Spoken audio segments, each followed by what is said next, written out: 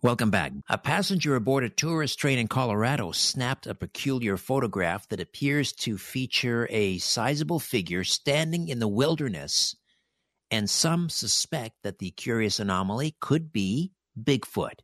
And you can check out the video and the photo. That's in the carousel up at coasttocoastam.com. And coming up tonight on Coast, retired postmaster Albert Barbado experienced childhood alien encounters, and he joins George Noory to discuss his long cross-country road trip that helped him remember his alien interactions as well as past lives, and how getting out of his comfort zone set in motion a swift and massive spiritual awakening. In the second half, with a 30-year career in clinical trial research and medical publications, Pamela Nance has conducted over 100 paranormal and UFO investigations and presented her research to various groups, including the Rhine Research Center. And she'll share her paranormal experiences, including an NDE and missing time. That's tonight into Sunday night into Monday morning on Coast to Coast AM with George Noory. All right, back to more of my conversation with David Edward as we discuss Atlantis right here on Coast to Coast AM. And we are back with David Edward, the author of Atlantis Solved, the Final Definitive Proof. Where is it? It's in the Western Sahara. It's known as the Rishat structure. Well, that's the city. And then we have, of course, the continent, which would be, I guess, the surrounding area of the city in the Western Sahara. We have the kingdom, which I guess is what, 10? Did you say 10 provinces, David? Yeah, it's the capital and then 9 other provinces for a total of 10. The other thing that the Plato dialogues talk about in terms of the criteria is that the Atlanteans conquered Libya and Europe. So that kind of lines up right with Western Sahara because it has to be in proximity. Yeah, well, that's one of the rules that we said if we're taking this thing literally, we're told two things happen. We're told that the Atlanteans held sway inside the Strait of Gibraltar, basically in the Mediterranean. They had conquered parts of Europe and parts of Libya all the way to Egypt. But we're also told that the Greeks, now these would be proto-Greeks because we're talking about a really long time ago, but we're told that they counterattacked. And even in the Critias dialogue, we're told that the Greek warriors were present at the capital when the cataclysm hit, and it sank into the ocean. It all fell apart. So if both of those are true, then the geography has to support some type of being close to where Greece is, because or else why would you wage war? And there is no model in any history book or any imagination that the proto-Greeks of 9600 BC would have had the seafaring technology to do a counterattack against Antarctica or Mexico or the Bimini Road. It's not going to happen. It's too far. There's no societal interest in waging war that far away. The other thing you had mentioned, the continent, just to touch base on that, and then we'll run through some of the major points where this Rishat structure meets the dialogue. But we're told the continent is bigger than Libya and Asia combined. And Libya is basically the northern part of Africa that's not Egypt, to the Atlas Mountains. This is in Plato's time. And then Asia is basically what we would call Asia Minor, or more specifically Turkey. It's basically where the Persians were. That was the piece they worried about. And for example, Alexander the Great, later, after all of this, he gets to India and he starts weeping because he thinks he's conquered the entire continent, but India is only about halfway. So if you look at that, if you look at Libya and Asia Minor, that is about 1 million square miles. So we're told the continent has to be bigger than 1 million square miles. This is another thing that's often dismissed when we're looking for it. There is no landmass that has a regional topology that's close to Greece that can meet that. There is no landmass other than Western Africa.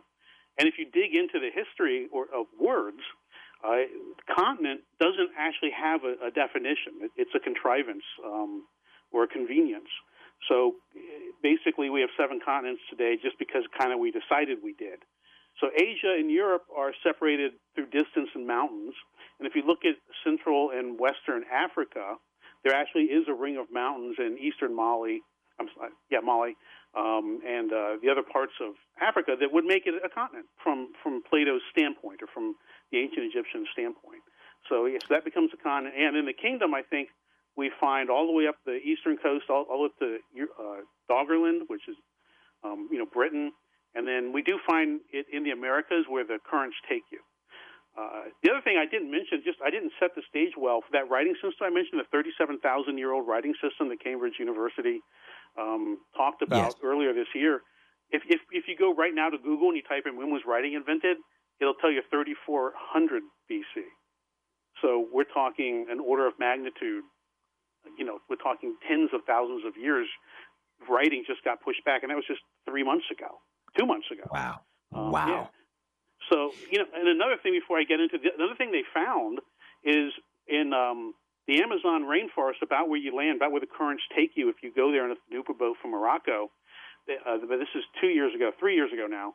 They found an 8-mile-long rock wall, that has paintings of animals and symbols and all kinds of stuff. But it's 8 miles long, and it's about 25 feet high. And they dated that to 12,600 years ago. Atlantis was destroyed 11,600 years ago. So we have massive writing and things look like hieroglyphics in the Amazon 1,000 years before we're told Atlantis was destroyed.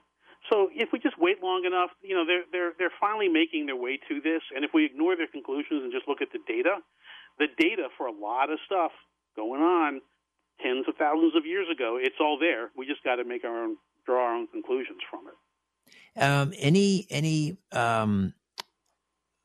That concentric circle that we see in ancient sites around the world that's tied to the Atlanteans, any of those ever discovered in the continental United States? Yeah, absolutely. In Barbados and in all the Caribbean islands, in Mexico. Matter of fact, what's so cool, it's this ridiculously cool, is if you take all the European caves and then you go down, there's like 400 of them, and you kind of map them out how you would walk. They are on a line from Central Europe to basically Cadiz, which is north of Africa and Spain. It's a place some people think they found remnants of Atlantis. But if you hop in the canoe boat there and you go down the coast of Africa, and the currents take you to the Bahamas and then to Mexico, and the cave writings continue on exactly that place in Mexico, and they're also found all over the American Southwest. You can trace them. Matter of fact, one of the things I think I'm going to do, I'm writing a bigger book on Atlantis. You can trace these spiral symbols, these spiral petroglyphs. I think they show I'm going to use that word migration. I think they show the path, the trade routes that people traveled all over the world. I think we're going to find the Silk Road and all the stuff that was going on in the American Southwest and Europe and Africa. I think there is a pattern to it all, and I think these petroglyphs are going to give us that. In fact, I think I have it. I just have to work it up so I can explain it and people can see it. So what does Plato tell us about the destruction of? Now, when we're talking about the destruction of Atlantis, we're talking about the city, the Rishkat structure, right? The Rishat structure. Right. Yeah. Yeah. So what he tells us, well, and so the time period, and I kind of jumped to 9600 BC. I very quickly said how we get there. It's kind of a magical date. So we're always doing the test of if Plato's just making this up. At some point, we're going to have to say that we have so many things, it's not all just a coincidence. And it starts with that date. 9600 BC is kind of a magical date. It's the end of the last ice age. We are hip deep into what they call the pre-pottery Neolithic. And we're also, starting around 10,000 years ago, we're dealing with what they call the Neolithic Revolution or the Neolithic Renaissance. And it's where we start to see that transition from hunter-gatherers to the agrarian communities, which I think makes complete sense. If you read the dialogues, what does Plato really tell us about the Atlanteans? He says, they're pretty well organized, and they were really good at agriculture. Those are kind of the two things he really likes about them. So the fact that we have a story dating to a period when we know we're having a Neolithic agrarian renaissance, and then we have a story that says maybe where it is originating from, and we find the trade route, and we see how they're communicating, and we can see why pyramids pop up at the same time, and why ideas seem to be shared across the globe, but a little differently, right? Because there's only a couple people going through, and they're exchanging the ideas. So it all just starts to line up. And then if you want, I can go into all the physical attributes of the Rishat that he gives us that match it, which is pretty compelling, I think. Yeah, well, we have a little bit of time here before the break at the bottom of the hour. So, first of all, do we want to identify what the cataclysm was? Well, so we know there was one. The end of the last ice age, 9600 BC, is an event called the Younger Dryas, and I looked all this up because I didn't know, what's a Dryas and what's a Younger Dryas. Well, it turns out there are three Dryases. There's the oldest Dryas, the older Dryas, and the youngest Dryas. And a Dryas is a flowering plant that grows really well at higher elevations when it's cold. So they can, when they're looking at the layers in the ground, when they find a lot of these plants, they know it was colder. So something happened at 9600 BC. We know the temperature of the Earth rose 30 or 40 degrees Fahrenheit very quickly. And by very quickly, it could be anything from a year, half a year. It could have been a day. We don't know because it's impossible to tell that, looking that far back. But something happened. There's some people think maybe it was a tsunami caused by like a comet impact or an asteroid impact.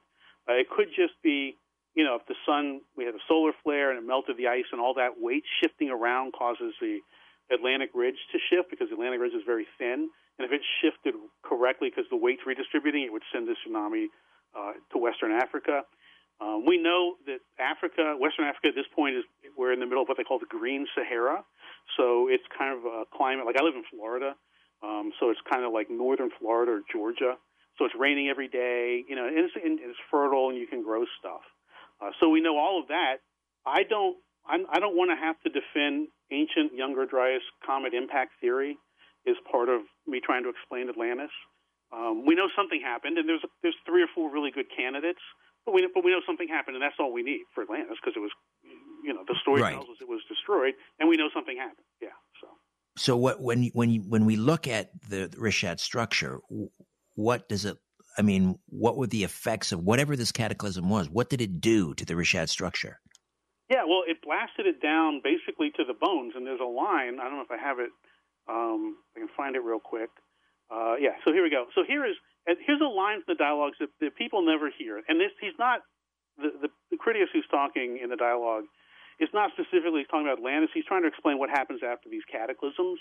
And he says this. He says, the earth has fallen away all around and sunk out of sight. The consequence is that in comparison of what was then, there are remaining only the bones of the wasted body, as they may be called, as in the case of small islands, all the richer and softer parts of the soil having fallen away, and the mere skeleton of the land being left. And that's exactly what we see at the Rishat. It's bedrock, and it's a skeleton. So you kind of have to, when you look at it, you have to think of it in a very lush, rainy, it would be in the middle of a lake, and then you have to project with your brain like 100 foot of topsoil, because we know that was there. We're told that was there, and then the conditions were given would have been a mud flood, and it slid down, like I said, about 100 miles, 150 miles to the south west. Right. Okay. Did they answer the question? I lost. Yes. I figured I should stop talking after a while. No. I think you described. It's pretty desolate. In other words. Oh yeah. Although we found stuff, I'm saving it towards the end. I don't want to. We have found technology there, and in the next segment I'll open with it, because while there's nothing at the Rishat, it's just bedrock. 10 miles to the north, and then a little bit to the south, we have evidence. We have evidence of the technology, and this is a big discovery that I've made, I guess, is part of looking for this. But it's the last piece that'll prove it, which we can go over a little later. I do want to run through kind of the key points of what the dialogues say and how it matches the Rishat. Yes, please. Okay. So, and there's many people over many years have developed Atlantis tests. So the big Atlantis test is like this 50-point list. I'm not going to try and go over all 50 points, but there's like 15 or 20 of them that are like really key and kind of paint the picture. So the first thing we're told in the dialogues, he says that the geography of Atlantis has to have a center island, and then it has to have 2 additional rings of land and water. We have that here at the Rishat, understanding that we were in the middle of the Green Sahara. It sits in a basin that would have been a lake. There would have been a river flowing to the sea, which is how rivers work, and it has that configuration, which we don't see anywhere else. So everywhere else we're told is Atlantis only has one ring that I've ever seen. We're told that there must be evidence of a canal, and the distance from the start to the end of the canal would be 50 stadia.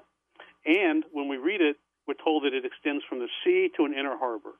So 50 stadia, using that math, you multiply it by 607 feet divided by 5,280. 50 stadia comes out to about 5 3/4 miles. So I read that statement is it needs to be 5 3/4 miles from the sea, which is the outer ring, to an inner harbor. If you measure the Rishat structure, and there is a spot on the inside that looks like it could be a harbor, and if you draw a straight line there, it's 5 3/4 miles. So it matches that. Wow, case closed. But there's more. Case closed, but there's not even, and there's evidence of a channel, and we're also told that on the outer ring they cut sections out of the land that were 3 stadia, which is 1,800 feet, and then they built bridges over them so that boats could go under them. One boat could go under, but the people could kind of still walk around the circle. And we find that on the outer ring of the Rishat structure is an 1,800-foot channel that's been dug into the bedrock that exactly fits what Plato told us. We're told that the city of Atlantis was sheltered to the north and open to the south. Well, Rishat has that. There's mountains to the north and it's open to the south. We're told that, I already mentioned this, the 3,000 stadia to the sea, but also it's on a plain, which is 2,000 stadia across, so it's 3,000 deep and 2,000 across. We have that exact measurement around the Rishat. It sits 345 miles up a gently sloping plain with mountains to the north, exactly like the dialogue says. And then if you measure across from the northern mountains to the next mountain range in Africa, it's 230 miles. And if you do that math, you take 2,000 stadia multiplied by 670, you come out with 230 miles. So again, we have both dimensions of that given to us. We know, as I already mentioned this, but we know that it's 340 miles to the sea, and it sits at about 1,500 foot, so we know the slope, and it's a gentle slope. It's under 1%, which is all this is visible from Google Earth? All this is visible from Google Earth. Yeah, and that's the thing. There's nothing that I'm going to say that everyone who has Google can't go out and verify. And this is one reason why I like it. You don't have to believe in glacial rebound theory and crustal displacement. You don't have to do any of that. All of this is verifiable just with your eye and a little bit of time. Atlantis solved. David Edward stays with us, and we'll take a quick time out, come back, take some of your calls as well, right here on Coast to Coast AM. Welcome back. Egyptian antiquities officials say they've confirmed the existence of a hidden internal corridor above the main entrance of the Great Pyramid of Giza. Video from an endoscope showed the inside of the corridor, which is 30 feet long and 7 feet wide. The officials say it could have been created to redistribute the pyramid's weight around the entrance or another as yet undiscovered chamber. It was first detected in 2016 using an imaging technique called muography. And you can read the rest of this story in the news section up at coasttocoastam.com. All right, back to more of my conversation with David Edward, the author of Atlantis Solved, plus your questions and comments right here on Coast to Coast AM. And we're back with David Edward, the author of Atlantis Solved. We solved Atlanta a long time ago, but Atlantis Solved. Let's go to the phones east of the Rockies, and Jonathan is in Indiana. Jonathan, welcome to Coast. Hey, thank you. I think you guys kind of covered my question already with the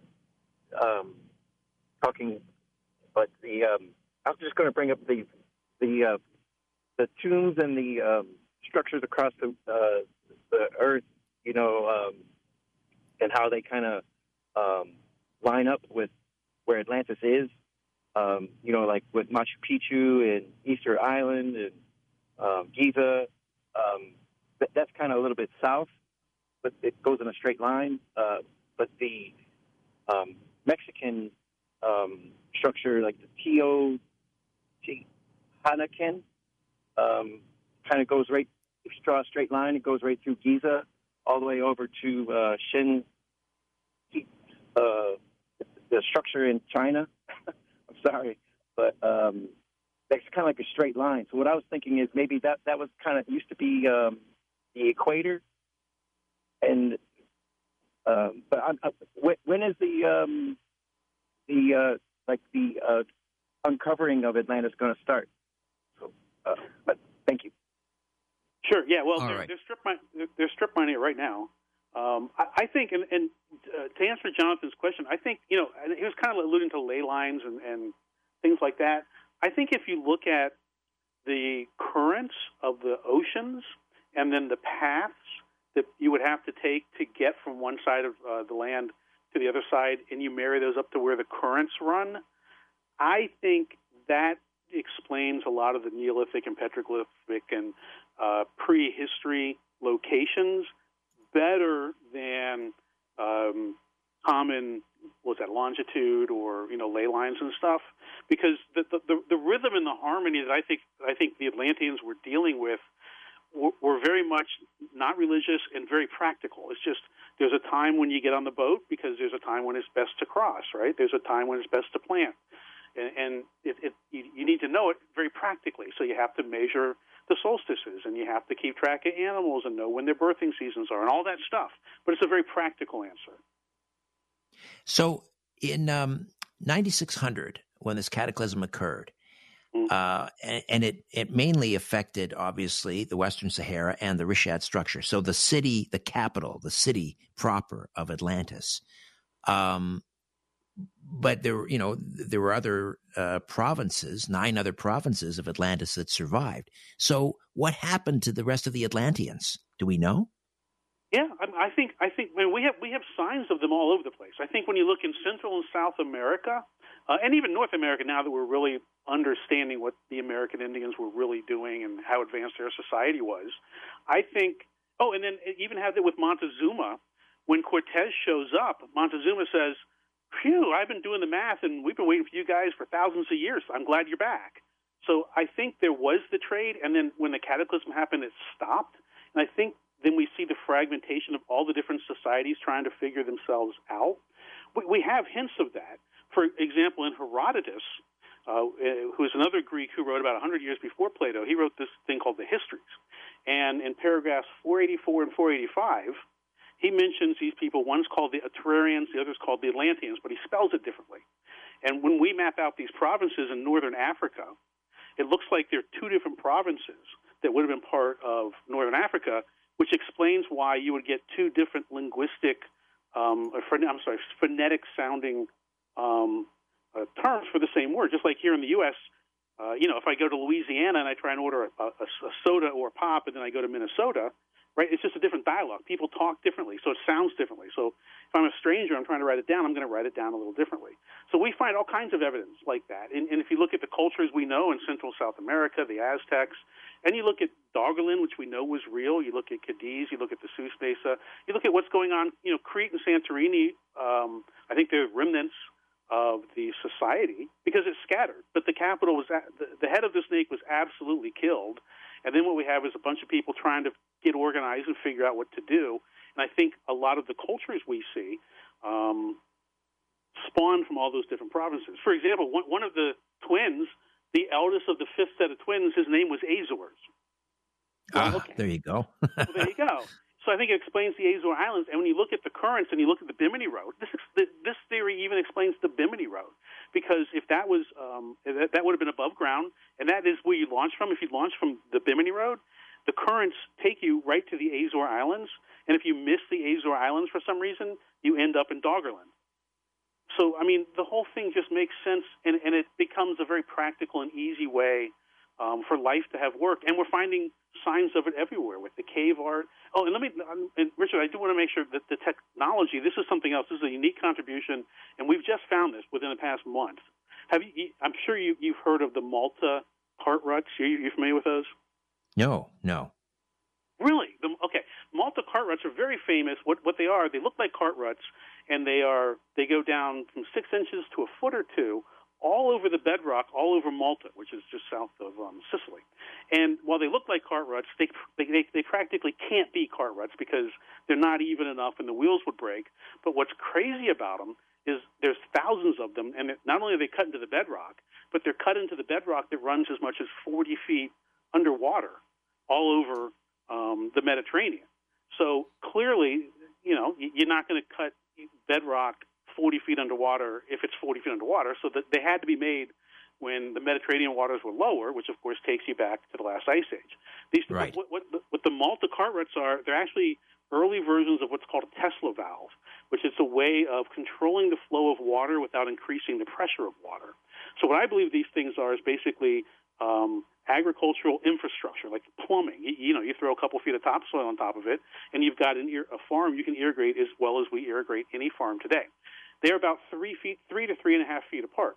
Well, about 10 miles north of the Rishat structure on the mountain range that would have been to the north of the lake that they sat in, I found that same exact cartwright technology, only it's on an order of magnitude of about 100 times bigger.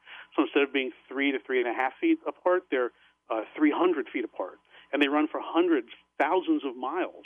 And the cool thing about it is we can date it because they're covered by something called salt evaporites. And when evaporite forms, when salt, all salt is sodium chloride. It all comes from the sea. So when the tsunami came in, the water sat. Eventually, it evaporated and left all this salt. And then the salt cooked in the sun for thousands of years, and it formed a crust over the land. So we've got all these canals, and we've got strip mining that the Atlanteans were doing, and all kinds of stuff. But it's been frozen in time because it's under 2 or 3 inches of these salt evaporites, which are hard as rocks. So we got really lucky. And what's cool is the evaporite sits above all this human work that we found, but it runs underneath the sands of the Sahara. So the salt evaporite protected it from wind erosion, and now the sands are sitting on top of it. So basically everything the Atlanteans did on this giant plain, which they built a 10,000 stadia canal around, it's all preserved. It's all sitting there. I'm just trying to gin up enough interest so someone will go look at it. Are you planning to go there? I like my air conditioning in my house. David Stig Hansen, my brother from another mother, we got the same first name. He will go. In fact, he knows where these locations are, and he knows I want to get samples so that we can try and do some testing on it. So when he goes back, the problem is, these are like on top of mountains, and they're, this is the Sahara Desert. So he went in October. It was 140 degrees, and you have to drive hundreds of miles from what civilization, but it's not American or Canadian civilization. It's very brutal out there. And to get into the country, you have to go in through the president's office. You have to pay for a liaison. They assign 2 people who work for the president, who will always be like 300 or 400 feet behind you and just monitor everything you do.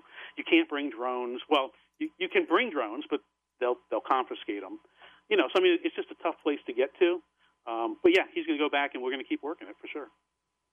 All right, let's go to the phones. West of the Rockies, Howard is in Vancouver, Washington. Howard, welcome to Coast. Hello, Richard and David. Hi there. This is a fascinating conversation tonight. Now, if Atlantis existed in the Mediterranean region, it probably would, if it were as advanced and as ancient as we believe, it would have influenced the entire region for centuries afterwards.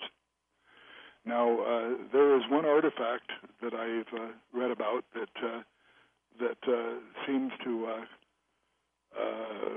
answer that question. It's called the Antikythera machine. I don't know if you've ever heard of that. I've seen it. I've seen it in the museum in Athens. I've seen it. Have you? Yes. This supposedly it was discovered by Greek sponge divers in 1900, and it sat in the basement of the museum in Athens for another 50 years before it finally split open, and they opened it up and discovered that it contained over 30 gears, and it proved to be a astronomical calculator.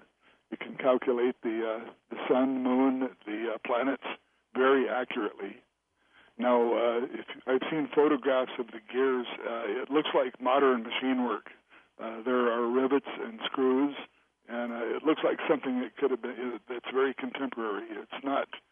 It proves to me that there really was a level of technology in the ancient world that's been lost, and perhaps these stories of Atlantis substantiate that.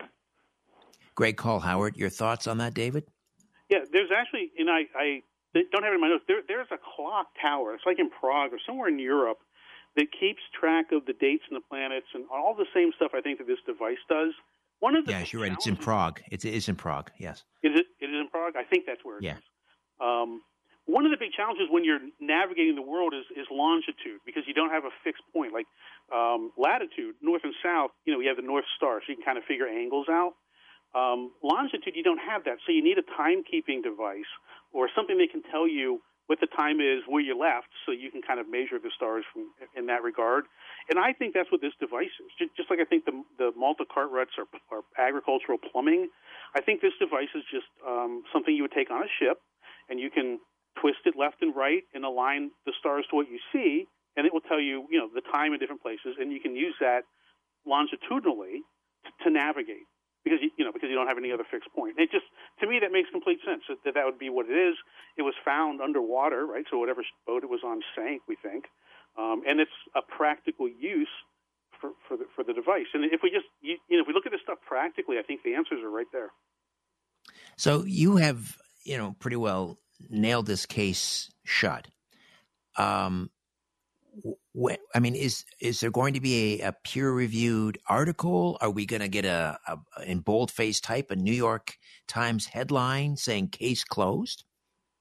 As I mentioned, I'm still learning how to communicate this, and I don't always do a good a job as I could. So my plan, I'm writing a book called Fingerprints of the Atlanteans, which is a title that I've very specifically picked, and it's going to be out in December of this year, and it's going to be kind of the book, it's going to be a Graham Hancockian, it's going to be a tome, it's going to be a big book where I lay the whole thing out in painstaking detail, and I'm going to write it like I'm writing an academic paper, even though I hate that world, but, it'll be of a quality that could be peer-reviewed. Now, the problem is finding a peer to review it can be a challenge, but at least I'll get it in one place, and then I'll see if I can get momentum behind it, as long as I've done a good job of laying it out. Because, to my mind, it's found, it's closed. And I have done a good job on the YouTube videos. There's 29 of them when it comes to Atlantis, so it takes a lot to lay the whole thing bare. But no, it's solved. The evidence is overwhelming that this is what Plato was talking about, and he called it Atlantis, so that's what I'm calling. Has Graham Hancock seen your book? No. And Graham Hancock and then Randall Carlson and then Jimmy Corsetti, they're kind of the three big names in Atlantis right now. Graham has got his own challenges with the stuff he did on Netflix, but he has taken Atlantis as a brand, and he uses it to talk about any prehistoric civilization of any level of advancement all over the world. And at first, I didn't understand why he was doing that. Matter of fact, it irritated me. But now I do understand, because it's just an easy way. Everyone knows that name, so if you're talking about something, if you're talking about Easter Island, whatever, and you say Atlantis, they kind of get it. Randall Carlson thinks it's the Azores, and he has a very complicated theory as to why. My theory is it was the Azores, and everything he says about it is right, but it wasn't. The Azores weren't the capital; it's impossible. But they would have been one of the richest provinces, because all of the trade flowing from the Americas would have flowed through the Azores. But to answer your question, I'm going to work on the book. Once the book's done, I'll have something that can be evaluated critically, and then we'll see what happens. Just very quickly, we just have about a minute here, but I wanted to get back to Herodotus just for a second, because and he was, going around the known world at the time, sort of compiling the histories. What did he learn about the Atlanteans? He kind of described them as weird people. Yeah, well, the Atlanteans he runs into are really weird. They live on top of salt piles, and they build their houses out of salt. They have it's not they don't have a written language, but they refuse to allow anyone in their presence to write anything down. They will tell you the names of their kings and stuff, but again, they won't let you write it down, so they don't have names. They don't dream. They don't eat meat, right? They're vegetarians. And they spend their days cursing the sun, which is pretty weird behavior. Right, which may speak to something to do with the cataclysm in 9600 BC. I think it's Perhaps. I think Herodotus captured a cultural memory, because if it was a combination, if something hit the Earth and the Earth shook, the sun would look like it's doing funny things. So it would not be unreasonable to blame the sun, right? To curse the sun, which we see. And the same thing with writing. Maybe they felt like they had written too much stuff down. Just all these weird eccentricities, however you say it. Seem to be to me, and when you look at where he's talking about the northern coast of Africa, Libya, to the Atlas Mountains. It's exactly where we think two of the provinces was, and it's exactly where the remnants of the civilization would have ended up if a tsunami came in off the west coast. So it all makes sense. And the last piece, Rich, I know I'm probably out of time, but we've got the Piri Reis map, which shows right where the Rishat structure is. It shows a city surrounded by a ring of water up a riverway that's blocked by a shawl of mud. And I can go into that, or my videos go into that. Yeah, so there's lots of proof for this thing. All right, and the Piri Reis map dates to about 1514. So there you go. David, fantastic work. Thank you so much for this. David Edward. For George Norrie, George Knapp, Lisa Lyons, Stephanie Smith, Tom Danheiser, Dan Galati, Chris Burrows, Donna Walker, Tim Banal, and Sean Ladouceur, I'm Richard Serrett. Thank you for your ears and your voices, your beautiful voices. Until next time, so long for now.